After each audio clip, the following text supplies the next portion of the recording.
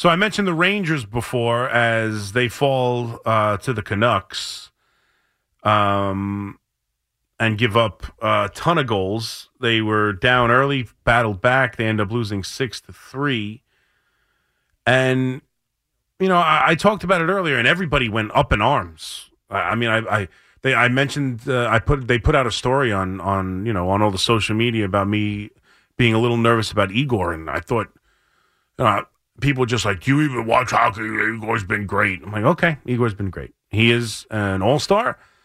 He has been, he's been okay. He's been pretty good. He's still one of the better goalies in the league, and I think on any given night, he can be as good as any goalie in the league, and I still trust him, but ultimately, he's not been the same. He just hasn't. I'm sorry. He's not been the same as he was 2 years ago. He just hasn't been for a year and a half now. He just hasn't been. I still trust him. I still think when he's at his best and he goes through streaks, he went through a 5-game streak where he played great. But again, he wasn't the main issue in this game. I was kind of watching it while I was watching it with no sound while I was watching the championship game a little bit. Watched the Rangers early and then switched. But he's just, he's let up a couple of bad goals. One in particular in this game that I felt like, even though it was off a turnover, it was just a backhand that went right through his legs, that he was right in front of him, and he saw the entire time. And again, they didn't play well defensively, and they have games like that where they haven't played well defensively. But I'm already looking at this team clearly as a playoff team, right? So I look at it as, what do I need to see in the playoffs? And while they're scoring a ton of goals, and while they've come back from deficits, they're down 3-1. I don't blink an eye that they're going to get back in this game. And I thought that, and they made it 3-2, and then they fell apart and gave up a couple goals within a few minutes. But I look at this team as a playoff team. And I look at this team, and I see guys who are obviously key to the team, like Panarin and Zibanejad, who, when it comes to the playoffs, what we've seen over the last handful of years is the goal scoring dries up a little bit. So I need to make sure that my goalie and my defense are ready for playoff games. Now, again, it's one game against the Canucks. The Canucks are a very good team. They actually have pretty much the same record at 26-11-3, and the Rangers are 26-11-2. So they're one of the better teams in hockey. It's not the end of the world. They lose a game 6-3 to the Canucks, but I'm still a little concerned about Igor. When Quick has been the more, every time you look and the Rangers have given up 6 goals, it's usually with Igor in that. Now, he plays a lot more, to be fair, but I'm still a little concerned. And I saw Sal tweet out the same thing. So go after him too, because everyone went after me on that social media post about Igor. Do you realize it wasn't on him? Yeah, I realize it wasn't completely on him, but I also realize that he hasn't been the same player. He just hasn't been. And this is supposed to be a team that's going to win the cup. That's the only thing left. Now, we'll see what they do at the trade deadline to bolster this team. I'd be interested to see, what Drury does to add to this specific team and what they need. Again, defense, a little bit of toughness, but ultimately they're pretty high-powered scoring. They've been able to play to the style here of the new coach, and they've done an excellent job. And they pretty much, for the most part, they haven't really. This was. I think this was the first time all year, or the second time all year. They've lost back-to-back games. Now, the other one was in the shootout against Montreal, and they came back in that game to tie it up. But ultimately, this is a team that is the closest to winning a championship. And I'm still a little bit concerned about their defense and their goalie, and they need to shore it up and make sure that this team, because, again, I've seen enough Ranger playoff games. I don't care who's playing. I don't care who's coaching. I don't care. I've seen Ranger playoff games for the last decade and a half, and they are all hard-fought, tight, goals don't come easy kind of games. And hard-fought series that go 7. And you can't give a game away by having performances like they've had a handful of times over the last 3 weeks. But maybe they're not the closest team to winning a championship. Maybe it's the New York Knicks. Because they don't lose. The Knicks don't lose. The Knicks have not lost since the trade. The Knicks, since getting OG, have been the real deal. They have rattled off 4 wins in a row, including a very impressive 128-92 victory over the 76ers in a game that they absolutely ran them out of the gym. Now, the Sixers didn't play well in that game, and you could see it early on, but still, this Knicks team and Randall and Brunson and OG and Anunoby, the way they've played here, and the DiVincenzo's played better. I'm like, it's 4 games, right? And it's against 2 good teams and 2 bad teams. The Timberwolves and the 76ers and the Bulls and the Wizards. And they'll play tonight at home against the Trailblazers. And hopefully they win this game too, obviously. But they've been playing, like the minute Anunoby came in, it's almost like he fit the team perfectly. Like, you have to admit, whatever you thought about the trade originally, you have to put it aside. Like, it has changed the way they've played basketball in every way. What he has brought to this team, again, not always being the sexiest of, numbers, not being the reason they've won. He hasn't gone off and dominated a basketball game, but he can do so much without even touching the basketball. The way he defends, the way he can spread the floor, the way he can hit the corner shot, and what it's done for Randall. And so, I mean, if Randall is going to play like this, and we know how Brunson can play, and now you're still looking for that one more move, I get it. We're all waiting with bated breath on what they can do. But the question is, if that move doesn't come, if that superstar doesn't become available, if they aren't able to trade, what has this one move done to the team, and how much better is it than it was prior? Because it was stagnant.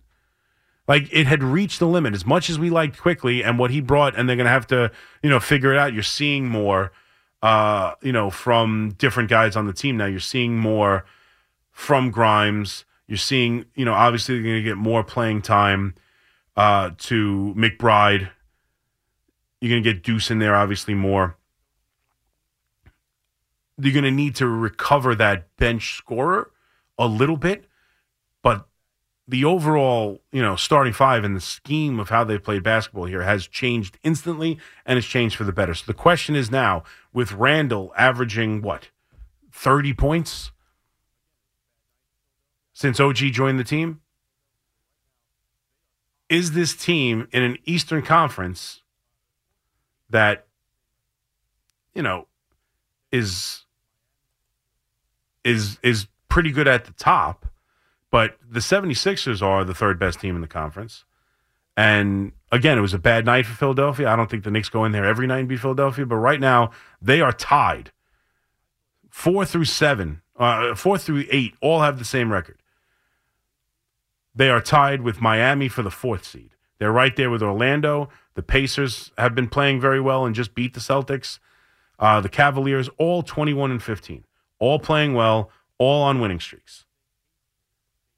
Are they, I thought they were right there before the trade. I think clearly, despite the fact that they are currently the 8th seed, I don't think there's a team in that bunch that is better than the New York Knicks right now. I don't think there's a team better than the New York Knicks in that bunch. So then the question is, are they capable of taking it to the 76ers, which I think they showed, at least on that night they are. And are they a team that is a legitimate threat in this conference without making that trade? Now, that if the answer to that is now suddenly, well, if Randall is this, then yes. If that's the answer to that question, which I'm not sure it is, I don't think it should stop Rose and this organization from going out there and attempting to get that superstar. I think the time is now to seize on it, if they can. But if they can't, I still think this team is far better, and we're going to find out, right? The season's going to tell us. And let's see who they got. Obviously, Baltimore next. Baltimore, my God, Portland.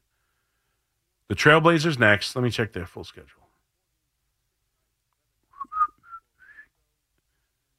One, two. All right, so they got Portland next. Then they're on the road for Dallas and Memphis.